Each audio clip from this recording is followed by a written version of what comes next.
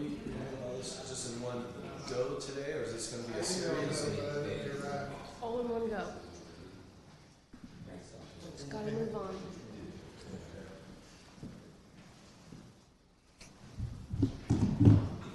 What's up, John? What's up? I did her touch number. He said, you're a really good guy. So she's like a normal person.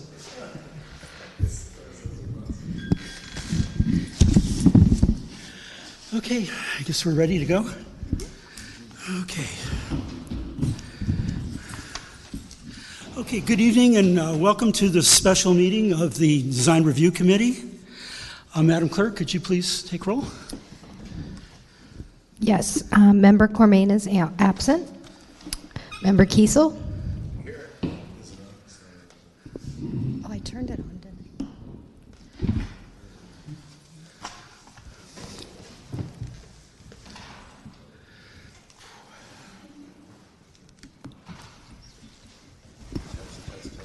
Here. Member Groudon? Here. Vice Chair Tomasello is absent. And Chair Antelman? Here. Okay, I hope not. This is a doorknob. Now's the time we set aside for public communication. Madam Clerk, is anyone that wishes to speak about anything that's not on the agenda tonight? It doesn't say an agenda item, but I do have one public speaker, but it's probably for agenda item number 1. Okay. Who is it? Mark Pettit? Okay. Mark Pettit. You'd like to speak on the form-based code overlay? Okay. No public comment. Okay, then we're going to move forward to formal item number 1, housing element form-based code overlay. Have any of the DRC members had any ex parte communication on this topic? Okay, then can we have a presentation, please? Thank you, Chair Adelman, DRC members. Just a quick refresher before I turn it over to the consultants to do a presentation.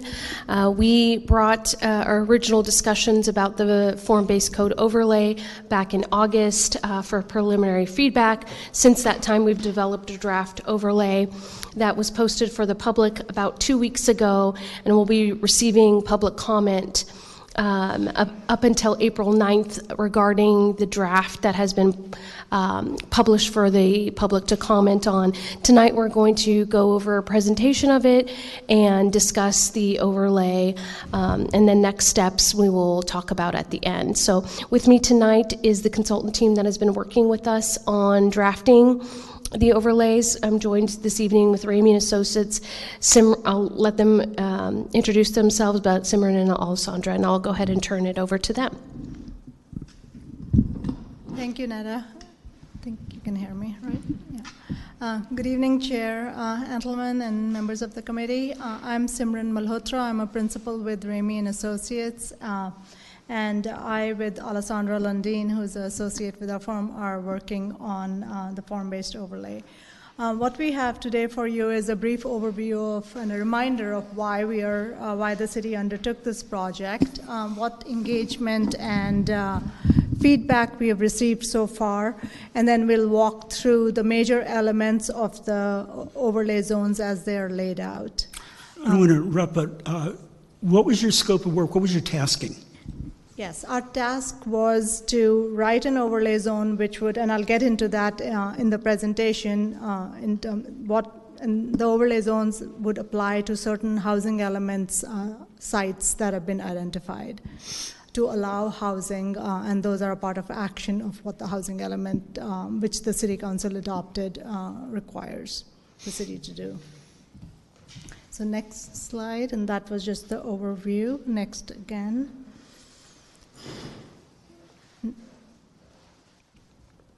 Okay. So as I noted, we'll describe the overview, review the engagement activities and the community input received so far, and review the overlay zones, organization and highlights. Next slide, please.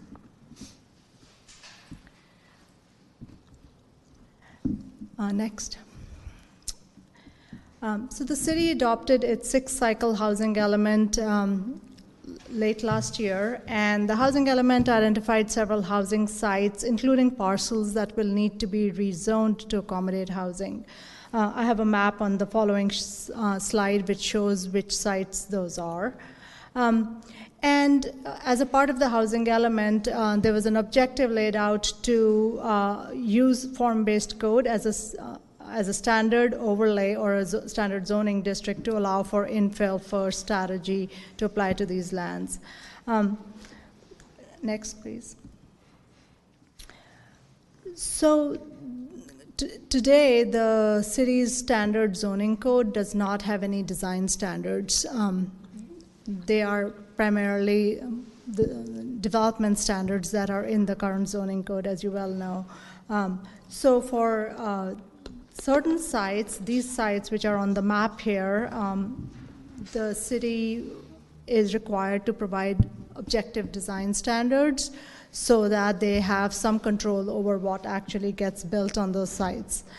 If there are no design regulations in place, then there's it's essentially a free-for-all, as with no requirements that the city can actually enforce. So the sites that are identified, there's one site on Telegraph Road. It's a church site which is currently R1. This will require a general plan amendment and a rezone to allow 30 units to the acre. And then there are several sites along the Johnson corridor which are currently zoned CPD. These sites will also need to be rezoned to allow residential and mixed uses. And the housing element assumes that the density on these sites is about 45 units to the acre, or about 4 stories. So this project will create several form-based code zoning overlay districts that will apply to these particular sites. And in the future, the City Council may also choose to apply these overlays to other potential development sites in the city that do not have a form-based code in place. So generally speaking, these are sites which are not in a specific plan, because the city today has so many specific plans which have form-based codes that apply, but these are areas outside of the specific plan. Next.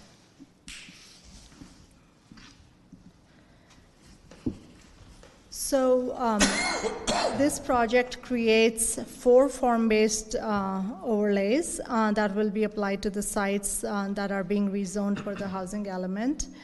As I noted earlier, these have limited development regulations and not enough design standards to ensure that the buildings are high quality and well designed.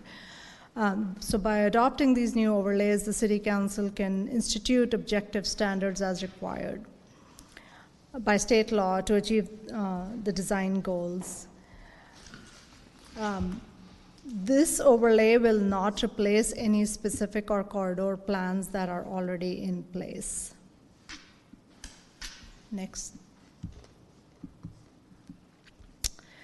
So we've been working on this for the last 8 months or so. We started last summer, did some initial data gathering and research, including engagement, and then we had a workshop with you all in the end of August to get your feedback as well as community feedback that I'll describe on a future slide. And then since then, we've been working with the city staff on developing a code framework and then writing the overlay zones that have been released for public review, and you've had a chance to look at them. Once we get your comments, we'll make revisions, and also the public review period closes, we'll work with city staff to make the appropriate revisions, and then it'll go to the Planning Commission and City Council for review and then adoption. Next. So in terms of engagement, we held meetings with city staff, had focus groups with design professionals and architects and developers to get their input on what works and what is lacking in the current regulations. We also received input from you all and the community at a meeting back in August. as you may recall, we used live polling on a visual preference survey to receive comments and direction at that meeting. We had over 70 attendees at that meeting. The key takeaways, next slide please. The key takeaways we received from all the input are summarized on this screen, and they relate to several topics: building design and architecture, how new construction transitions to the surrounding neighborhood, open space requirements on site, and how parking is accommodated on this site. In a little bit more detail, the major topics related to building design were massing, breaking up larger buildings so that they appear or read as separate buildings, so they feel and look smaller than they actually are. A lot of desire to see fine-grained architectural features and articulation, so porches, projections, trim details, roof styles, etc. Given that sidewalks in some parts of Ventura are fairly narrow, the desire to have generous setbacks with landscaping and trees to allow for a more gracious interface of new construction with the public realm. And then there was some commentary on the use of traditional materials and stylistic elements, and also to the use of a variety of colors. In terms of transition to neighborhoods, we have additional setback standards and height transitions to lower density development. That was a desire, and it's been accommodated, as you'll see in the overlay zones. The open space requirements are fairly as written, and this is feedback we received from the design professionals.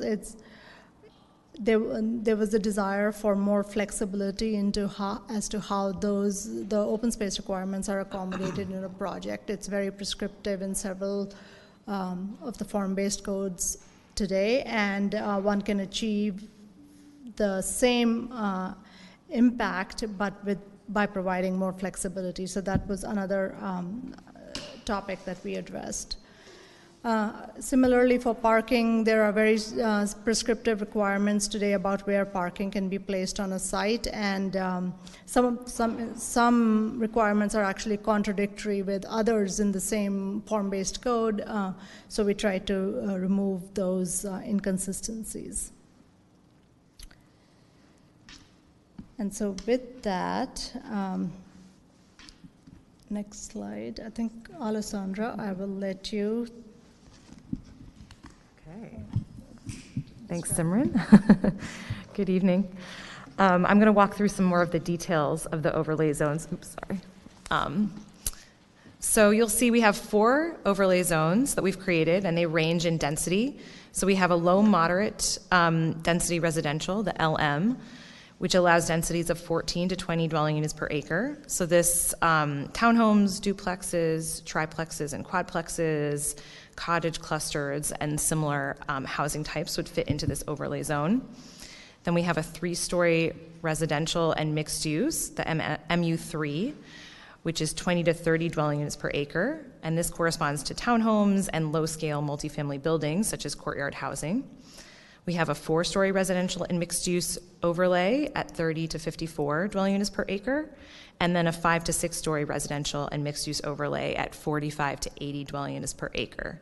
And these last 2 would accommodate stacked multifamily dwellings and vertical mixed-use buildings. Next slide. So we use several of the city's existing form-based codes as a base for the new overlay zones, and then made appropriate modifications. So you'll see that they're really set up and structured in the same way as the existing codes. So they start with the overlay zone development standards, and then they moved on to standards that are by building type. Then there's a section on frontage type standards, and lastly, we have a section with general site design standards that are applicable to all of the overlay zones. Next slide. I also wanted to note there are a few differences between the new overlay zones and the existing form-based codes in the city, and Simran touched on a couple of these already. So one difference is that these overlay zones contain both development standards and clear and objective design standards per state law. So it's no longer subjective guidelines. All of the design standards are clear and objective. They also address some of the existing challenges that have come up with the current form-based codes in regards to parking and open space. So these standards provide additional flexibility on where parking is placed on a site, as well as placement and design of private open space. And importantly, they address the concerns we heard from the community. So they provide greater setbacks for high-density building types, which will allow for wider sidewalks and additional landscaping and street trees along the building frontage. They also include standards to ensure appropriate transitions where higher density development is directly adjacent to lower density building types. Next slide. Oh, right, this is a dynamic slide. So the overlay zones are organized such that the standards layer on top of each other. So if you were developing a project on one of the overlay sites, you would first find out your base zone in the city, which would give you your allowed uses for the site. Next.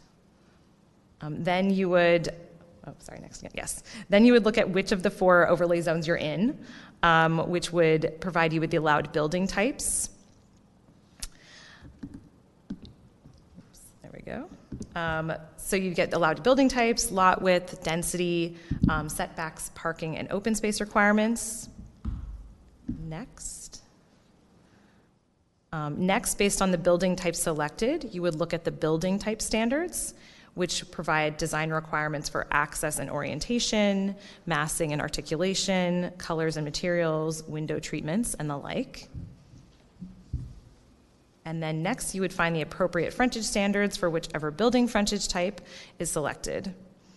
And then finally, you would design the site according to the general site design standards section. So you can kind of see how it all layers on top of each other. And I'm going to walk through some more details of each of these sections on the coming slides. Next slide. Okay. So based on the overlay zone, certain building types are allowed. And the building types covered by these overlay zones range from single-family homes and row houses all the way up to multi-story stacked dwellings and vertical mixed-use buildings at the higher density, for the higher density overlays. Next slide. Each overlay includes general site and building-specific development standards, including, of course, lot width, density, setbacks, parking, and open space. And then to go into more detail on how these development standards address the community concerns, we increase the setbacks to provide for wider sidewalks and additional privacy and landscaping along building frontages. There's more flexibility in the placement of parking. So in the current form-based codes, parking was only allowed for the most part on the rear half of the site. We've changed this so that it would be allowed to the rear and side of buildings as long as it doesn't take up more than about 30% of the street frontage. We provide required open space by building type, so both a total required open space as well as a minimum amount of private open space per unit.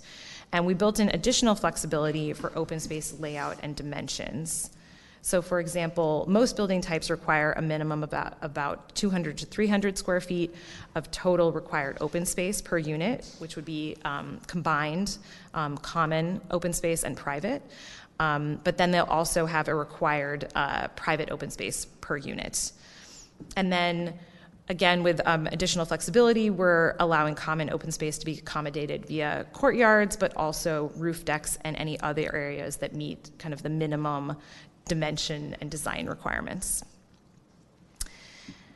And then lastly, we have also required bulk reductions for the top floor of the higher density building types. Next slide. Some of the key building type standards included in the overlay zones are orientation of primary entries towards the street or towards open spaces and courtyards, We have standards that address building modulation and articulation, but they also provide a lot of flexibility on how those standards are met. So in a lot of cases, there's a menu of options. A menu of modulation options, a menu of articulation options that can be chosen from. Buildings must include variation in colors and materials. And then we have standards that require that windows are recessed or they include trim. And then while the overlay zones don't prescribe any particular style, we have included an architectural integrity guideline. So whichever architectural style is selected, buildings should be designed using elements that are authentic to that architectural style in regards to building form, detailing, decorative features, colors, and materials. Next slide. As previously noted, and if you're familiar with the city's existing form-based codes, you've seen these. So the overlays include frontage standards by type, and the various residential and commercial frontages included are porch and yard, stoop and dooryard, which are really more residential frontage types. There's forecourt, galleries and arcades, lobbies, and shop front and awning, which are mostly commercial frontage types. Next slide. So each frontage type includes diagrams and standards which address dimensions, elevation, and ground floor height. They have required weather protection, whether that be via a porch, a recess, or an awning or canopy. There are storefront transparency requirements for glazing and windows and doors. And then we also have landscaping of setbacks. Next slide. And then lastly, the overlay zones include site design standards that are general to all of the overlay zones. So this includes neighborhood transitions, as Simran mentioned. We have setbacks and height step-downs towards lower density development. And then there are also some standards that address window and balcony placement for privacy. We have a whole section on services and utilities, which includes design standards on the location and screening of equipment, building equipment, rooftop equipment, as well as trash enclosure design. There's a section on access and circulation, which requires smaller block sizes for new blocks, as well as connections to the external network of streets and pathways. We have some parking standards. So parking access, this addresses curb cuts and driveways and consolidating them, as well as screening standards for both surface and structured parking lots. Next slide. And then lastly, we have some open space design standards. So in addition to the minimum required amount of open space, we have minimum dimensions for various types of open space, as well as required amenities, landscaping, and shading. We have some street tree standards, which address location, size, and spacing of street trees. And then we have some standards for lighting design, which includes height and shielding. And you'll see here, this is just an example on the bottom. This table provides the required open space standards for the MU3 overlay. So you can see it varies by building type, and then there's a certain amount of total required open space and private open space required for each building type. And that concludes our presentation for this evening.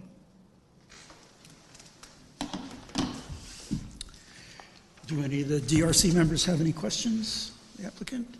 Does staff have any further presentations or discussions? We do not. We're available for questions and then public comment and then any discussion that the DRC has on this. Okay, then why don't we proceed with public comment? Madam Clerk, is there anyone that wishes to speak? Did you want to put in sir, did you want to speak? And how many speakers do we have tonight? Two. Three. And generally we limit this to 5 minutes per person. I think we could go a little longer with just 3 people. So your protocols do call for 3-minute public comment. Okay. Can we go to 5 since there's only 3 people? I heard last time the DRC would like to stick to your protocols, and so I would advise if you do want to stick to your protocols to stick to 3. If you do want to extend, that is up to you, Chair. Let me poll the members. Would you be fine with the 5 minute? 5 minutes be fine with you for 3 people? I'm okay.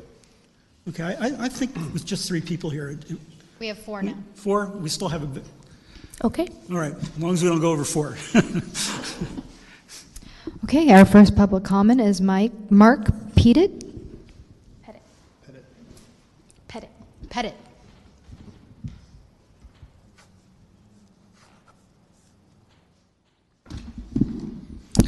Good afternoon.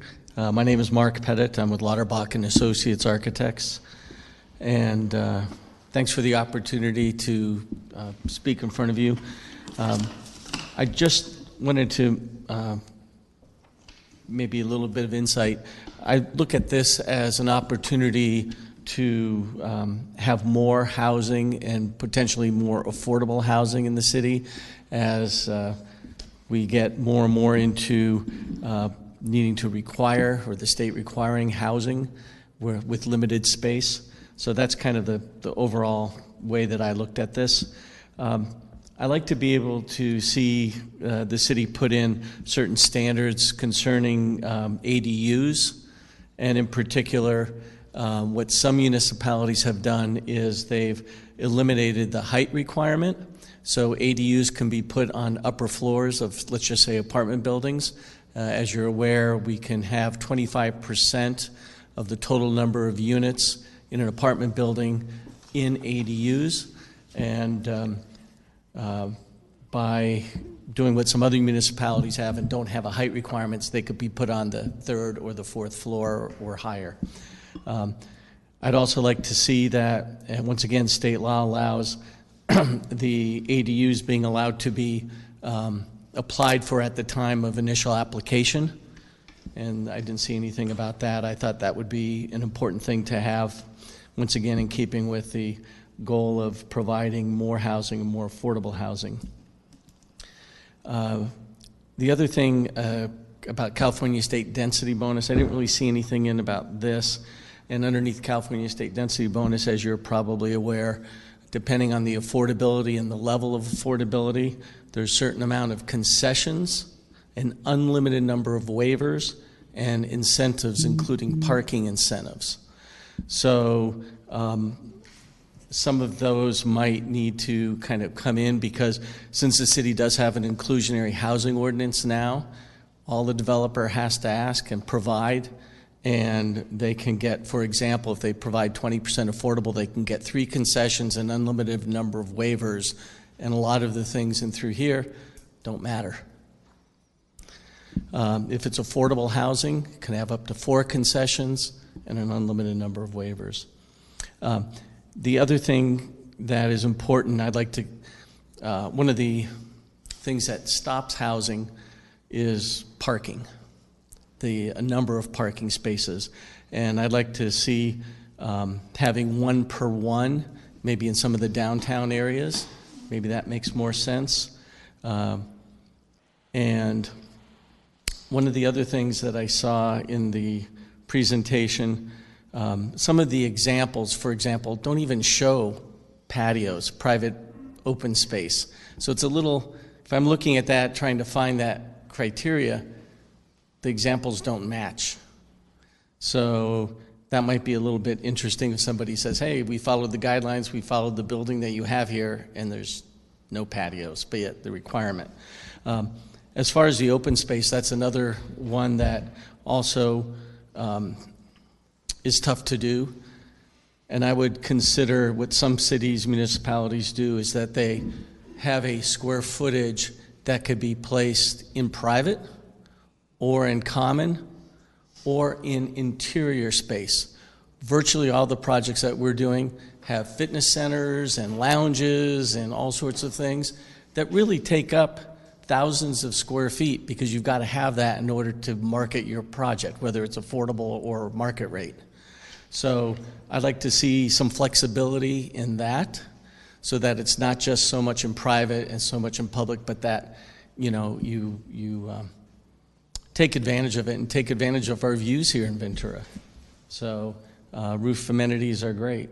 And anyway, I think that if we can work somehow with that to be flexible, because if it isn't, that'll just be number one thing that a concession or a waiver will be, is to modify that.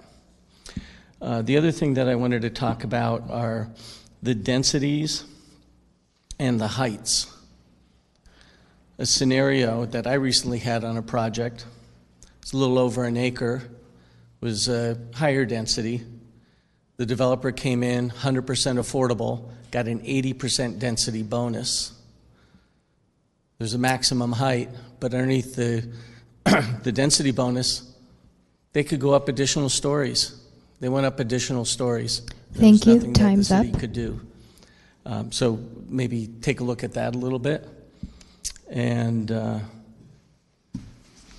Excuse me, time's up. great. Thank you. Anyway, thank you. Next, we have Paul Sheenhan, and then Amy Sherry is after that.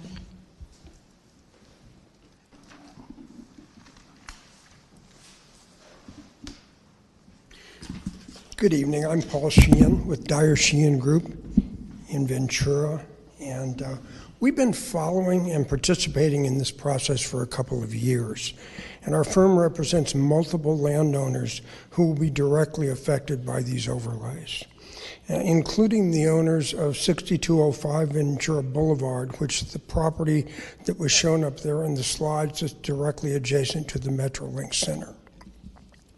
The city's original motivation for creating the overlay zones came out of the housing element update, and staff dealt with this a bit, and the need to allow housing development on certain properties that were on the site's inventory list but weren't currently zoned for housing. It was repeatedly stated during the housing element process that staff's intention was for the city to adopt housing overlay zones which could be applied to these specific properties and therefore allowing housing, independent of the uses normally allowed under the existing zoning. At the DRC special meeting last August, city staff, led by then Community Development Director Peter Gilley, gave a detailed presentation regarding the status of the overlay zones. And Peter emphasized that the staff had decided to create the overlays as form-based codes. He says it was not a requirement, it was a choice by staff. And as part of one discussion that evening, he emphasized that the assignment of these overlays would in effect be a zone change action subject to the City Council approval.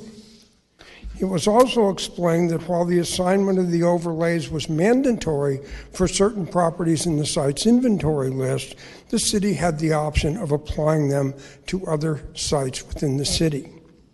Despite all this, here we are today where the last section in each one of these 4 overlay zones states that only a land use identified as permitted or conditional in the base zone per the Ventura zoning code shall be established on a lot in the overlay zone. This is in direct opposition to everything we heard up through the last meeting with the DRC, where the overlay zones were to create the mechanism to allow housing. Maybe I'm missing something, but I don't understand how we went from that to where the overlay zones are non-applicable or have no effect unless there's been a separate zone change action that allows housing on these properties. I'd love to get some clarification as to why this basic approach changed and what is gained by it. For a long time, the city has talked about streamlining the development review and approval process, and this new approach seems to take us in the opposite direction. I strongly suggest we go back to the original intent where the overlay itself allows the housing, and we do not need a separate independent zone change action on a property that qualifies for the overlay zone. Thank you. Amy Sherry, and after that we have Mark Abe.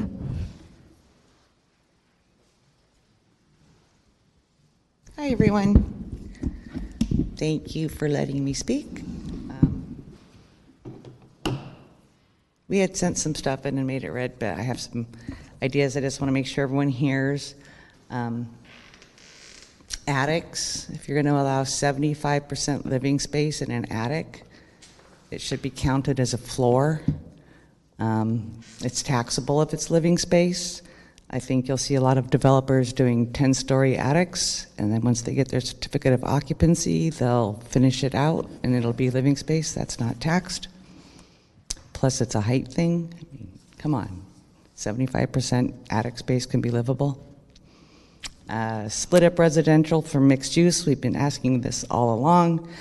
Can't have Thompson turn into all residential. If it's going to be mixed use, there should be a requirement of 40-50% ground floor frontage, be commercial or retail. We're going to lose a lot of jobs. Doesn't seem like it would be too hard to have a commercial block or have row house, whatever. Stacked use dwelling should only be above commercial space, not from the ground all the way up. Do not allow any of the overlays on existing form-based codes or overlay zones. Hillside overlay, historic district overlay, coastal bluff overlay. They all have very specific items. Don't need to mess it up with all of these. Let's see, like as an example, high density on here, the 5 and 6 stories would be 80 acres or 80 units an acre. In the negotiations with the lemon plant, KB Homes people, if they go to high density, it's 80 units an acre. You got to think about, like, where is this going to be used? I know supposedly it's only specific areas, but you know, you can't just think those sites, because if it's the goal to use throughout the city, you got to think about where they might be putting them.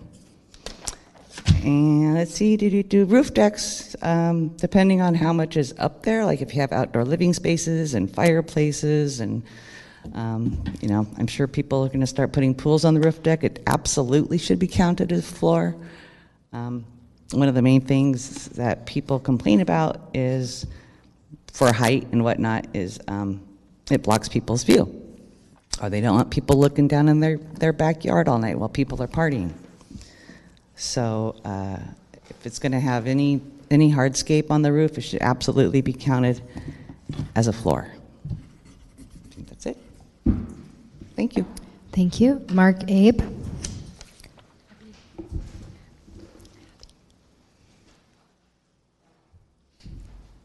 Good evening, DRC and staff. My name is Mark Abbey. I'm just going to make general brief comments. I'm not going to get detailed into my comments. 2 items I'm going to talk about are neighborhood transitions and going from 4-story to 5-story to 6-story. I'm not going to be detailed and specific, but on slide number 22 under general site design standards, it mentions neighborhood transitions, setbacks and height step downs or step backs towards lower density development. I know that Victoria Corridor below Moon Drive is already in the Victoria Corridor plan, so it doesn't specifically address this, but the Montalvo Community Council, which I chair, I'm not speaking on their behalf tonight. I'm giving my own opinions, but it's under GPAC consideration. The residential, we know, is going to be replaced south of Moon Drive, but because of the residential directly behind those single-family residential lots, they will have neighborhood transition issues.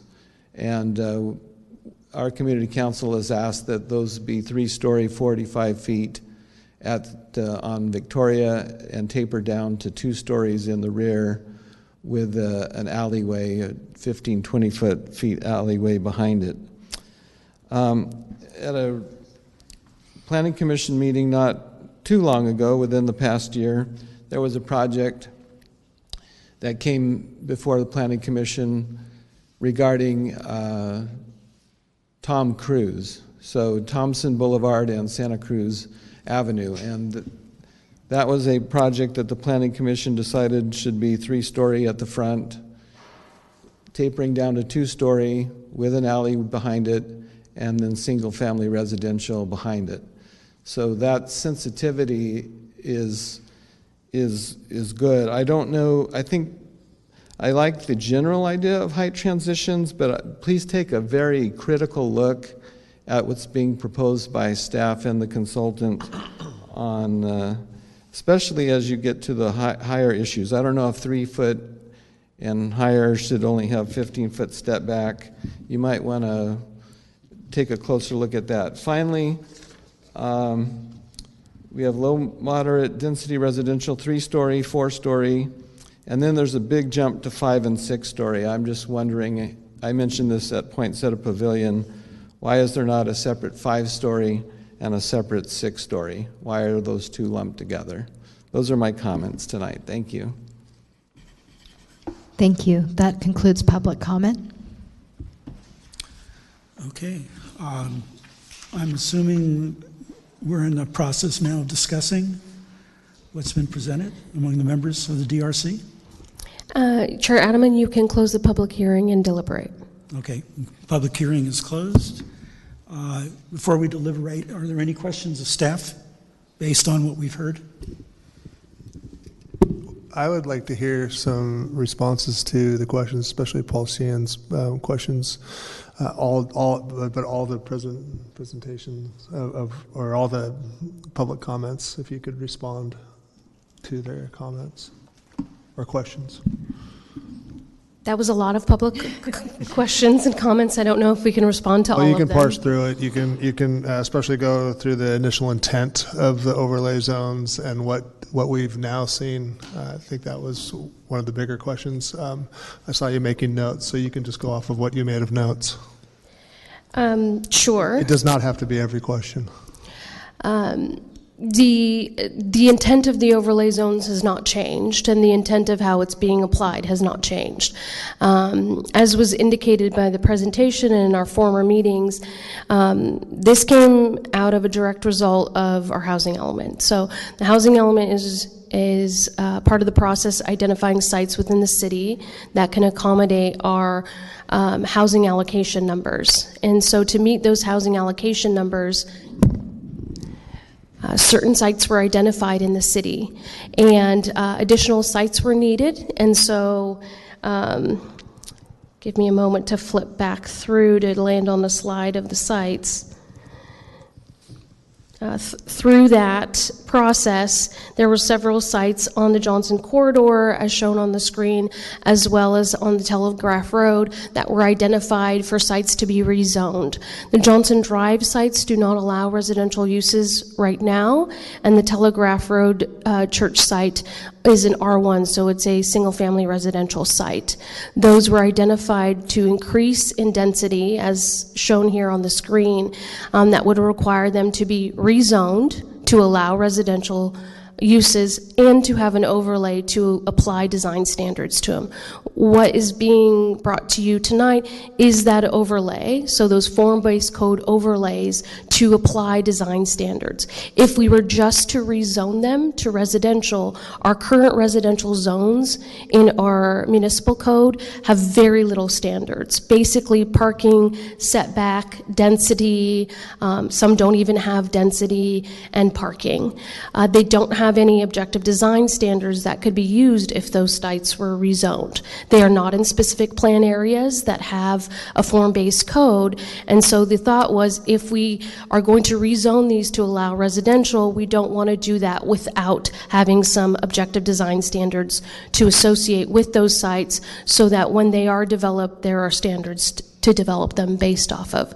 That is where the premise of the overlay zones was developed, to be able to create those design standards. We used our existing specific plans that are form-based code and built off of those standards that the community and developers and architects were used to using to then develop those overlay zones. So when this goes through the Planning Commission and City Council adoption process, what will happen for these sites is they will have one action of being rezoned to allow residential and the overlay placed at the same time. There's not these separate actions that will happen. They will get a zoning designation that will be allow residential uses and list all the uses allowed, as well as an overlay that will add all of the design standards on top of it. So that's the premise.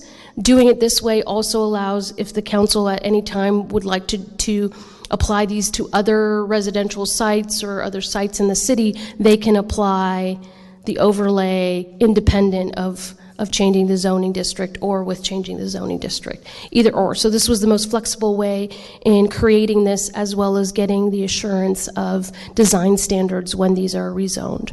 The city is required to rezone them because they are identified housing element sites, and we are required to rezone them within a certain period of time. That's the general premise. Thank you. Can I ask one more? Sure. First speaker, Mr. Pettit, brought up the reality that the state overrules us with exceptions and stuff. How did you guys address that in your process? Yeah. Or are you? Can you? Yeah, that's really the right question. Can we actually, the state density bonus law is intended to encourage affordable housing and provides developers with incentives and waivers to be able to get there. They can either request concessions if there's something that makes it incentives or concessions if there's something that financially prevents the project from being feasible, and that's what's tied to the number related to the affordability level. And then waivers are if there is a specific development standard that makes the project physically infeasible. So whether it's a setback or a parking ratio or height, for example, and those are unlimited, and the state continually increases what it allows.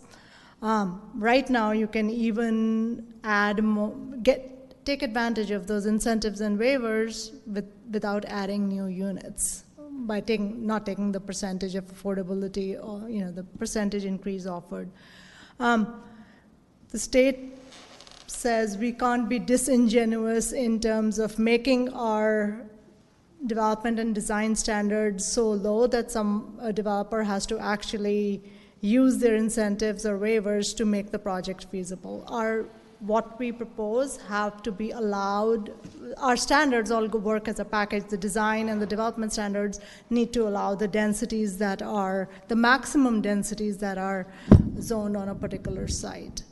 So unfortunately, we understand that yes, a developer may come in and ask for a waiver or incentive, but there's not that much we can do about that. So you really just took it as if they didn't exist, and we don't have a lot of choice of what we can do with that. Right. And so one more question on that, and I can't remember the numbers or the name of the bill, but it's the parking, the no minimum parking if you're within a certain distance. That's right. Was that addressed at all in the overlays? Let me jump in on this one. So are you talking about the no parking requirement when it's next to a major transit? If you're next to within a certain distance of major transit, you have no minimum parking. Right. Is that right? No minimum, yeah. Right, no minimum. You don't have to do any parking. And there are 2 locations in the city that would qualify for what the state is identifying, and that's our 2 train stops. So within a radius around the Amtrak stop in downtown, and then the Metrolink stop, where that doesn't apply, where that law applies. Only 2 apply? Yes. Because the city doesn't have what's called high-quality transit. Okay, so being a bus stop doesn't necessarily count for it. It has to have a certain headway frequency of the transit line. Is that questionable? We contacted HCD and talked to them about this. I'm sorry? We contacted HCD, the Housing Community Development Department of the state, and talked to them about this specific bill. So Okay, right 'cause now, I was at a presentation where it was a little bit different, but I trust you. Yeah. Okay, thanks. but I do want to clarify, for the state density bonus law, there are parking standards within that when you do apply a certain percentage of affordable units, you get to use their parking ratios. And those are maximums that have been established, not minimums, but maximums. Okay. Yeah, I have a question about the overlay. So as I understand it, again, so we're rezoning these areas as identified, and that's why we're coming up with this form-based code overlay. And then you mentioned it can be, you can use this overlay for other sites. What other sites would that necessarily be, or what would those sites look like, or is there any other sites here on this map right now that might qualify for that? And again, what are those criteria? I'm a little muddy. I'm sorry, I'm a landscape architect. Usually this stuff's already figured out by the time I come on board, but. Yeah, so there are 4 overlays being established, right? So you will only have one apply to any of these particular, any particular site.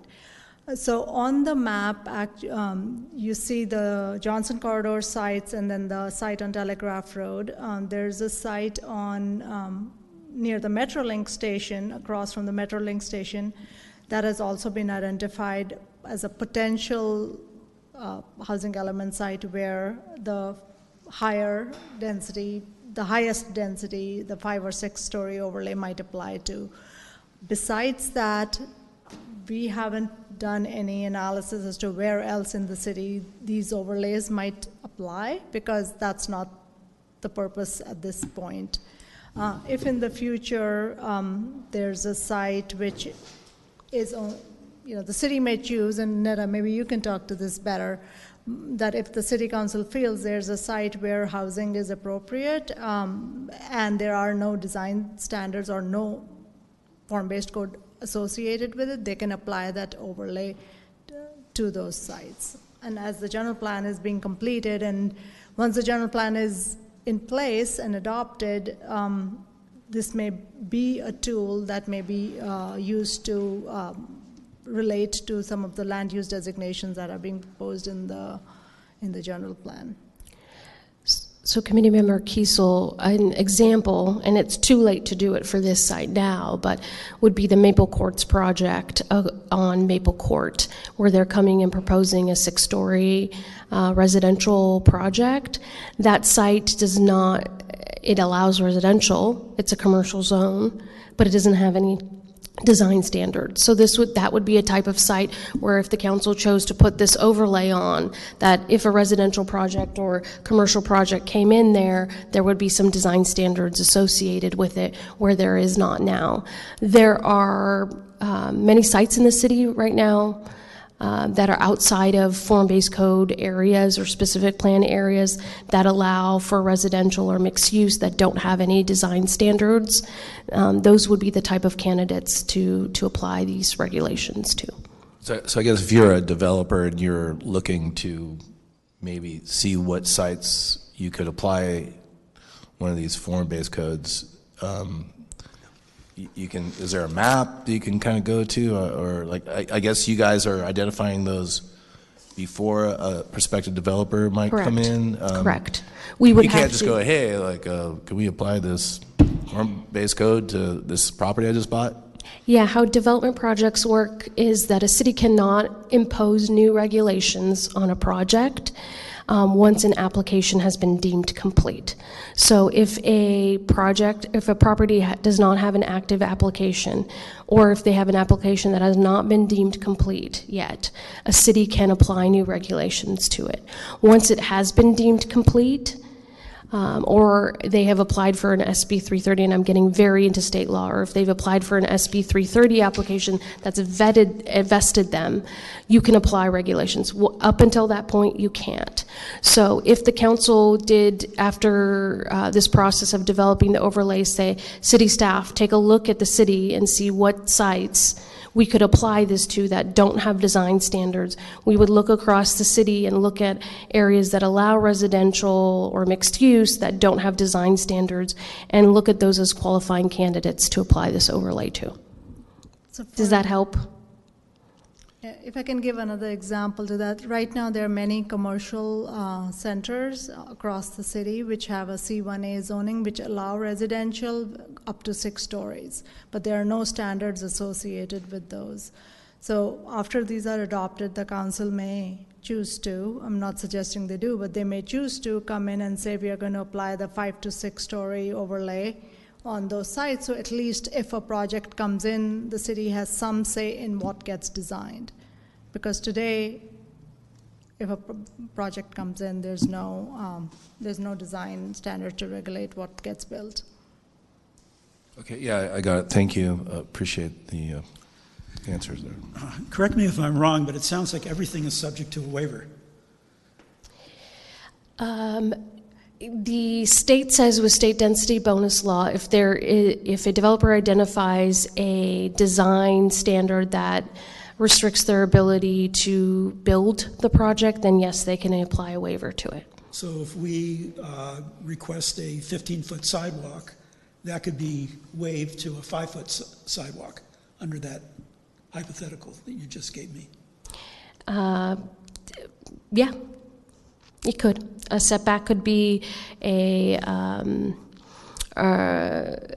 step back on an upper floor, could be, it depends on, it just depends.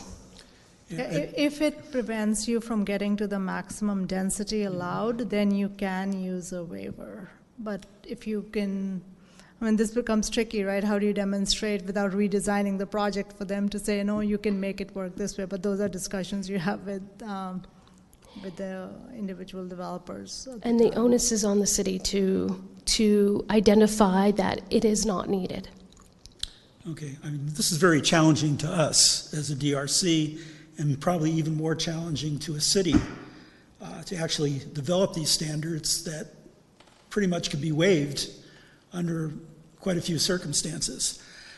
My concerns are maybe the details, not the big picture, but the details. If we're talking about a rooftop, the point was made, is a rooftop considered a floor? If you have amenities on it, it is not. It's not a floor, okay. It's interesting, because in reality, it is a floor. It's just there's no roof. Yeah, it's... So, is that it's a floor something without that we a ceiling, so it's not a floor. Yeah, I mean, is that something that we... Yeah. Can that be an objective standard for us to say that a rooftop is a floor? I suppose you would be... make it... Yeah, you would be changing the definition of a story and a floor that is typically standardly used. So it would be, you technically could, but we would have to redefine a floor and a story. In our zoning code and as it applies across the city. Okay, well, like I said, most of my concerns are just kind of small details. One would be native materials. You didn't mention maybe the use of native materials. If we're going to have stone, we should have stone coming from Ventura or Santa Barbara counties, not from Vermont. So in terms of materials, I think we should encourage the use of native materials where possible. I think that's pretty objective. Do you mean locally sourced? Locally sourced, yeah. If we're going to have stone... How are we going to have sticks? No, seriously. Yeah, I mean, there's certain materials. We do not source in Ventura, or mostly even very little in California do we source sticks. Yeah. Lumber is sourced mostly out of state. I mean, some in state, but I think that becomes very... Radius and Very touchy. Okay, so that gets kind of difficult. In metals, it's like metals, so we can't get Yeah, I'm metals talking from about Pennsylvania? finishes. Oh, okay. You know, Well, okay, well, metals. So if we have corrugated roof that's manufactured in Minnesota, Or outside of Ventura, Santa Barbara. Chair Adelman, is the desire here for local productivity or for to make sure we're providing local businesses product, or is it to fit the character of the area? I think to fit the character of the area, it's also, you talked about authentic materials. And to me, native materials like stone would be authentic. Yeah, definitely native stones, like the sandstone, like what that has a regional context, material that's coming from local quarries or as close as we can get. I think that's what you're saying. I appreciate your intent, but I don't know that other than some stones that we could really apply that. I don't see how the DRC could Yeah, it makes it kind define of challenging. that. Yeah. Just Hey, your stucco has to be Yeah, in addition. locally sourced. Yeah, in addition, it has to be a standard, so we either require it or we don't. Okay. So if you require it, then every building that gets built has to use a very limited palette of materials. So And if you that may be say- problematic as well. We can have a guideline which encourages it, but the city can't enforce it. Okay, well, if you use the word authentic materials, would manufactured stone be considered an authentic material? Yeah, I mean, I think the intent with the authentic materials was that the materials should be authentic to that architectural style, whatever that is selected. So if the architectural style is craftsman, you should use materials that are authentic to the craftsman style, or Mediterranean, same thing. So if it's Mediterranean, you would use maybe tile roof. I think that was the intent there. Can we make El Dorado stone illegal, please? Is that possible? I think the architects would agree with me on this one. Maybe not so much developers, but I think what he's getting about authentic materials is important. Like that, like, okay, if you have a stone, if you're going to use stone, maybe you can't source the quarry down the street just closed. I mean, right now it's like we're chasing closing quarries all around California and beyond. Sometimes you're looking for stone material that is the closest approximation to what our natural stones are, mostly sandstone around here. There is other stuff. And so if you get like a lot of times we'll use Oklahoma flagstone from Oklahoma or Arizona or wherever, but it does look close to our native sandstone. So I think if you phrased it that way, not necessarily always locally sourced because it's not available. Well, because to give us a vernacular, like you go around Europe, those places in Italy or wherever they have that continuity, that genius loci, and again, a lot of that's because they're building from local materials. I realize that it's not necessarily cost effective here in our current world as it is, but whatever we could do to get close to that, I would applaud that or support it. The architectural integrity, it said building form, details, colors, materials should be authentic to the style selected.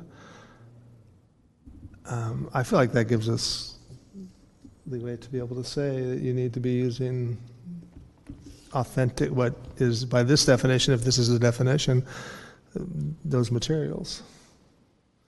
We don't have to use their standards because I don't want necessarily enslaved Native Americans having to build a Spanish-style house, but I think that this is not a bad definition if that's the definition. So how would you, I don't know the exact term. Building forms, details, colors. So they're talking about the forms. Let's just take a Spanish-style building. There, we've got heavy roofs on top of thicker, fatter walls. So that means that we can enforce that the window depths are even larger because that gives it the architectural integrity. And the detailing would be, we could, seems like we could enforce it's whatever that one is. I know, trying to find which one you're looking at. It's building type standards. Okay, thank you. Building type standards. Okay. Thanks. It feels like it gives us, as the DRC, not the right, but the ability to comment on the stone, whether it's locally sourced or however it's sourced. I feel like that actually does give it that. I was a little bit impressed by that even being included. So how would you handle? Because you're not dealing with modernism, you're not dealing with postmodernism, you're not dealing with neocolonialism. You're talking about architectural integrity of if whatever they choose, because Ventura is an eclectic place. So if they're going to go with something that we can push them to stay within the realm of that style, unless they can, I don't. So we could easily say, like, the faux ledger stone is not authentic. I feel like we could use that as leverage. I'd be willing to, yeah, for sure. Okay, if we can say that, I'm down. Well, how about a trivet wall on a Spanish-style trivet wall? Well, I don't even think they should be building Spanish style with stick framing, but that's not architectural integrity. So I don't know how far you take it, but I think it can become an argument and discussion for us, at least. Yeah, the key is for us to stay objective. Aren't we not say subjective? I don't like that stone, but to say it's not working in terms of its authenticity for this area. Yeah, even though we're a pretty subjective body. And I'll just go, like I said, my questions are details, maybe the things you consider. I'm a proponent for green roofs. They not only look good when you're living on the hillside, but they also collect water, they mitigate the runoff, it keeps the city cooler. I'd like to see somehow these standards encourage green roofs. I think we all benefit from this. It winds up costing a little bit more, but in the long run, I think the benefits outweigh the costs. The other thing I'd like to see incorporated would be solar. There should be some guidelines on solar on buildings. You're probably not aware of it, but there's some new products that are coming out where you can mount solar vertically on a balcony. So we could have a 5-story building with several balconies with solar panels mounted vertically on the rails. Do we want that? I don't know that you can do a building without solar. Yeah, isn't that a state requirement now? That's what I thought. That's Okay. correct. That's a CDC. Right, but, the standard might be are we going to screen our solar? Are they going to be visible? I mean, the solar should be incorporated into the design. I agree 100%. I agree 100% with your intent, but I think that solar is one that is actually CBC required.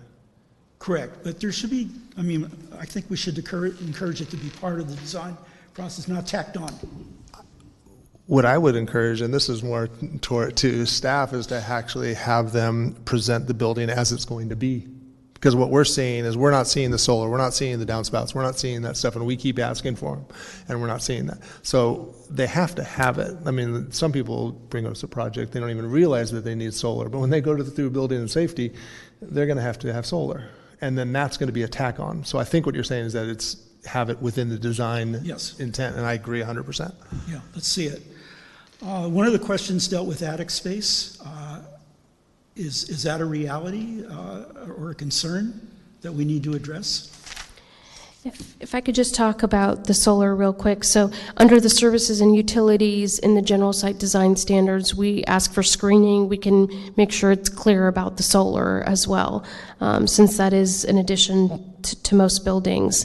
As far as the attic space, that's how our current code is written and allows. There's a lot of buildings and residences in the Pierpont area that do have say like a mansard roof or something different where they do have an attic space, and that is not counted as a story. So that the attic space not being counted as a story is how our current code is written.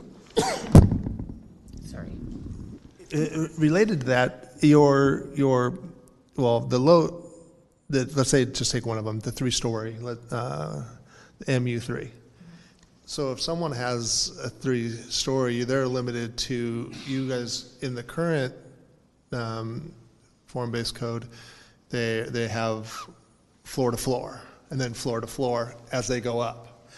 And so if someone happens to have an attic in that, and that it's workable, but it's within the realm of your form, does it matter?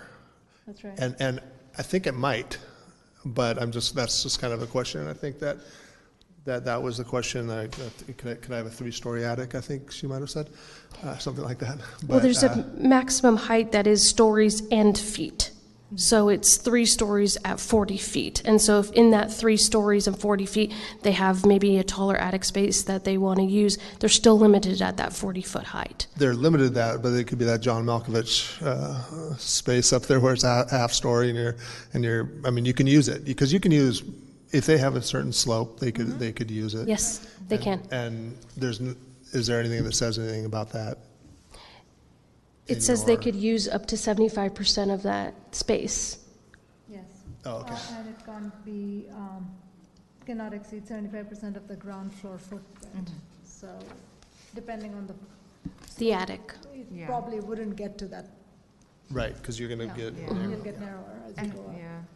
So that's why we have mansard roofs in Paris, right? Free space. And we have some in Pierpont. Okay. ADUs, rooftop ADUs, that's the first time I've heard anybody address that. Should there be a setback for ADUs on a rooftop? ADUs are covered separately in the city's ADU ordinance, so that's why we don't have anything on ADUs, in these form-based overlays. So again, if there were ADUs developed on one of these sites that has a form-based overlay, if they wanted to do an ADU, it would follow the city's current ADU ordinance. So you would first follow the overlay, and then you'd say, okay, I want to put an ADU. And if it falls within that, I can then do it. Okay. Yeah, ADUs are very specific in what they are. It's very specific, yeah. Okay. I thought the idea of having the buffers between residential and new development, that's a good idea. I think most of the time when people come and speak to us on these new buildings, they're concerned about having a 3 or 4 or 5-story building up against the residential. Are you talking about the step downs? The step down? Yeah, step downs and buffers. Yeah, I agree with that. The neighborhood transitions. Yeah, A transition buffer, a step down transition, yeah. I think I mentioned native plants. I think you would support that on. Oh, yes, definitely as a preference for native plant material, if at all possible. Availability can be an issue. Native plants aren't always the answer, but they should be your first choice, I would say. And recessed windows, you mentioned that. I think that looks a lot better than putting frames around windows, and I think we should stick with that standard of recessing the windows. Okay. I'm not sure if somebody is going to come in with a bay window and ask for a waiver to get that additional space. So, but the window can still be recessed in the bay, right? It's true, very true. Mm-hmm. Okay, well, that concludes my nitpicking. I have a question, and I feel like you might have addressed it. So sorry if I'm being redundant, but the LM on the left side, why do you not have a story on that one and you have story on all the others? So what is if I came in and just said, I want to do a low moderate density, do I go in and look at your heights? Do you have heights within that? So I can do 1 story, really tall 1 story, or I could do a 3-story, much shorter, or is there some type of story involved in that designation? There's a 28-foot height limit for the LM. Yeah. And 2.5 stories. Okay. Oh, it is 2.5 stories. Oh, okay. It's just not on here. It's not on. Okay. It's Thank not you. on the slide. Sorry. Yeah, thank you. Yes. I figured you probably did. Yep. So it's basically the same as the current, house form, typical height and stories. There was a question about percentages on the mixed use. Is that something that will be incorporated in the standard? So the housing element sites, for those sites to count as housing element sites, the city cannot require a commercial component. You can allow it, but you can't require it. And frankly, that's also something that developers often use one of their waivers or incentives concessions to move away from. To eliminate that. Maybe that's good for us to have.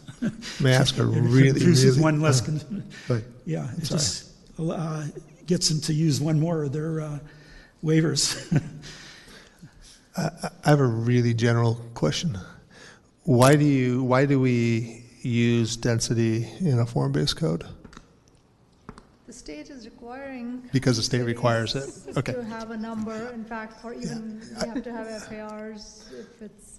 I just want to make sure that was actually the answer, because I know the state does require that, but form-based code, once upon a time by definition, doesn't really talk about density. I can come in with 35 SROs or smaller units and fit them in where that changes the density. So it is a proponent to certain size units, or maybe a mixture of units, but by definition, my understanding was always that we have form be the based. And the downtown specific plan is created that way. It doesn't have a density associated with it. With all the state laws, it's been extremely complicated in doing state density bonus and adhering to the laws or trying to limit maybe the amount of density when there is none associated with it. So even with this general plan update in our downtown areas and our other form-based codes, we will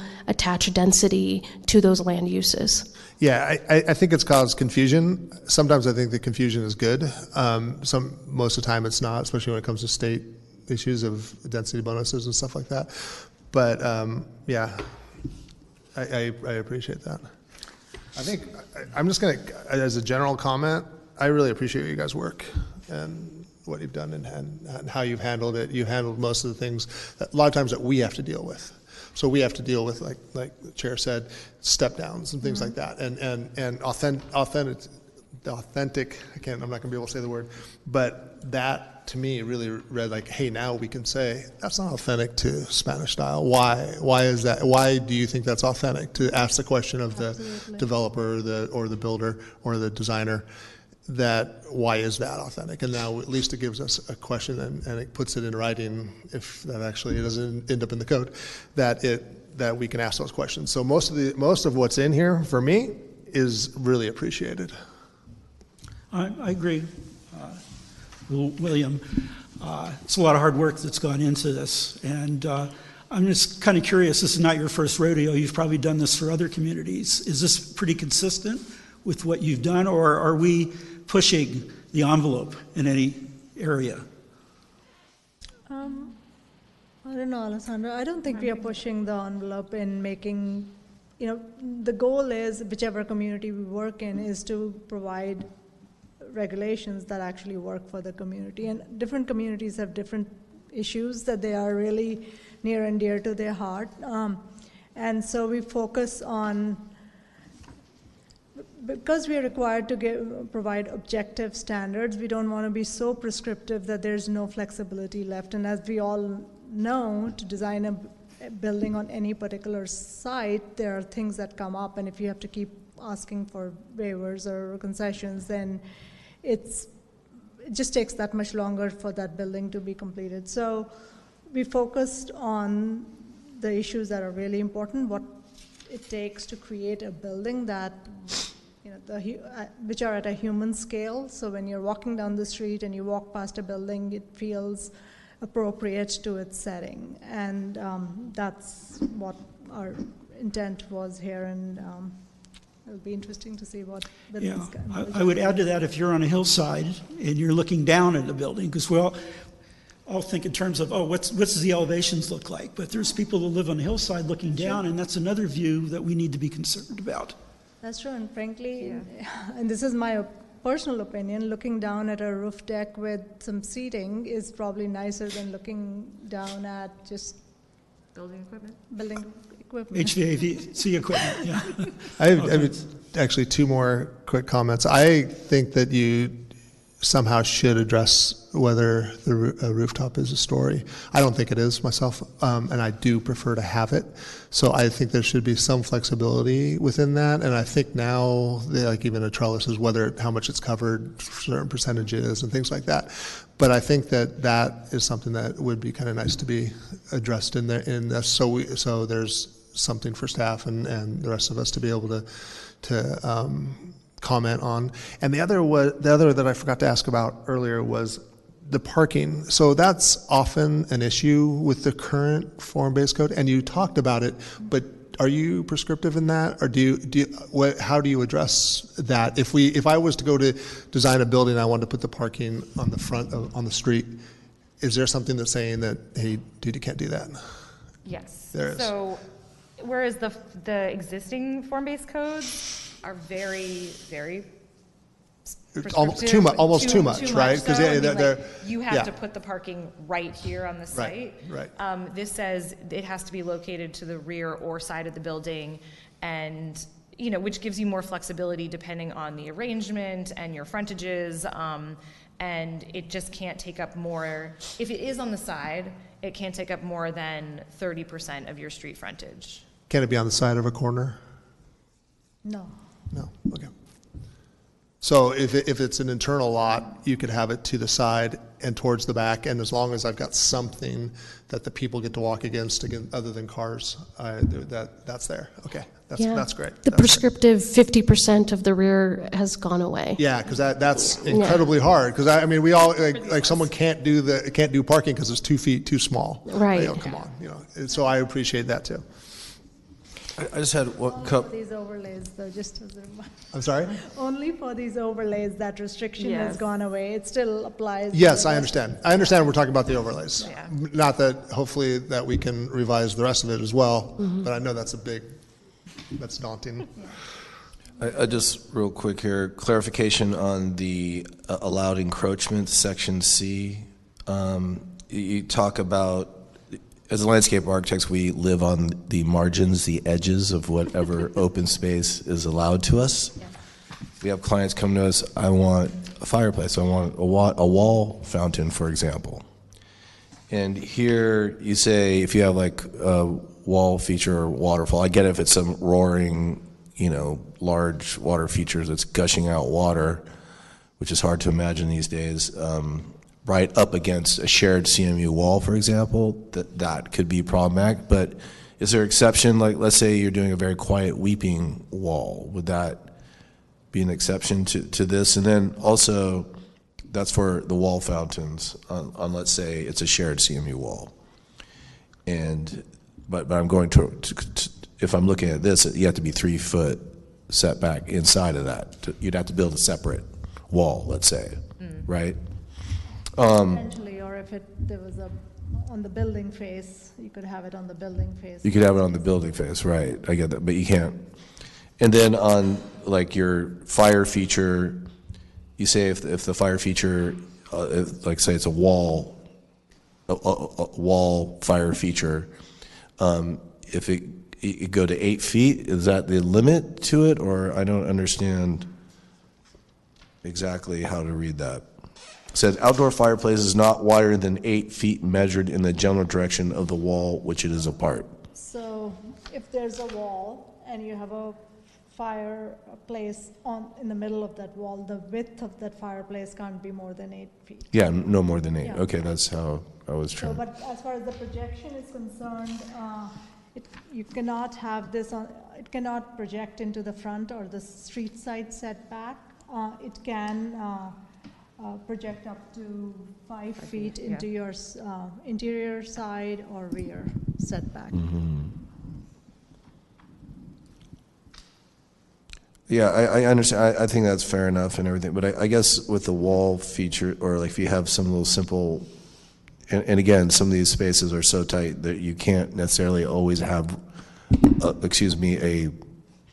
a wall fountain, let's say, or fire feature with the actual architectural wall.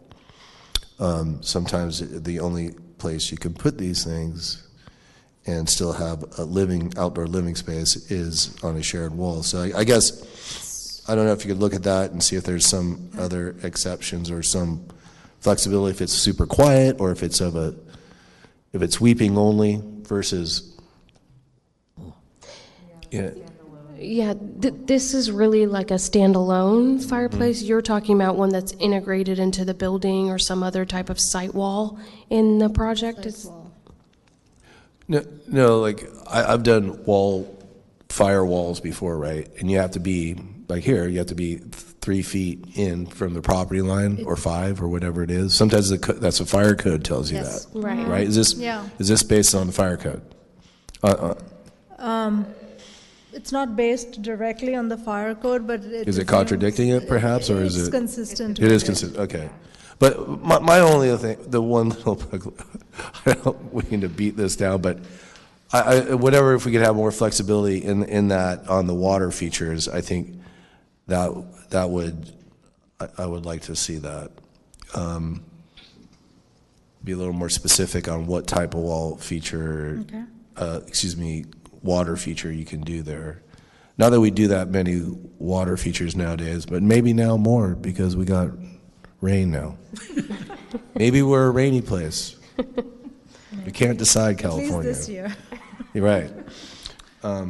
So that was my just detailed comment. And I have a question for our Community Development Director. None of these standards apply to, say, a school district or a college district. If they want to build something, build a housing or a dormitory or a type of structure, city standards or the fairgrounds, these don't apply to them, do they? No, they don't. Those go, like the college would go through the state architect and go through their regulations, so they don't come through the city offices. They play by their own rules. They play by their own rules. Okay. If I may, we'd love for you to look this over more in the next couple of weeks if you so choose to. The main kind of changes we made from the form-based code overlay or form-based codes we have now, we reduced the amount of building types, reduced the amount of frontage types to really pick the ones that we most frequently use. The things that we added were the neighborhood transitions predominantly. We modified some of the open space requirements based on feedback, as well as the parking placement, and then we added the whole street tree section and sidewalk section. If you do want to focus on kind of a specific area, those would be the ones that we would love the most feedback on, since they are newer kind of introductions into this overlay, since there's been a lot of interest on it.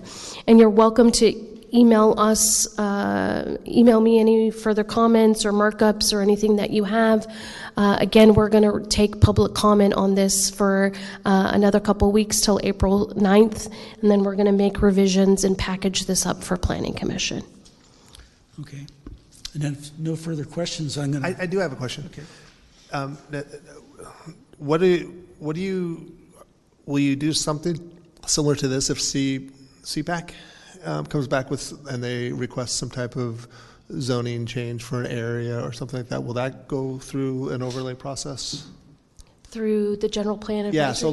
So if the general plan advisory committee comes back with something and the city says, okay, yeah, we should adopt that, we'll go through a process, something like this? So if the general plan advisory committee, as we do land use alternatives and we adopt the new land use map, that would be an opportunity, as Simran mentioned, that if those sites, certain sites get rezoned, that we could apply this overlay to. So you would be able to apply this overlay to that? Yes. Okay. The whole goal was to be flexible enough to do things. So it doesn't have to be, we don't have to redo it again, have another wheel involved. We can use this overlay. Correct. Awesome. Thanks. That's it for me. Okay, and I'm going to conclude our discussion. And does staff have anything that they want to share with us before I adjourn? No, thank you so much for accommodating this special meeting. Our regularly scheduled meeting of April will be the next time that we meet. And you guys know that I won't be You able will to make not that be one. there. Okay. Yes. Thank you. Thank you all. Meeting is adjourned.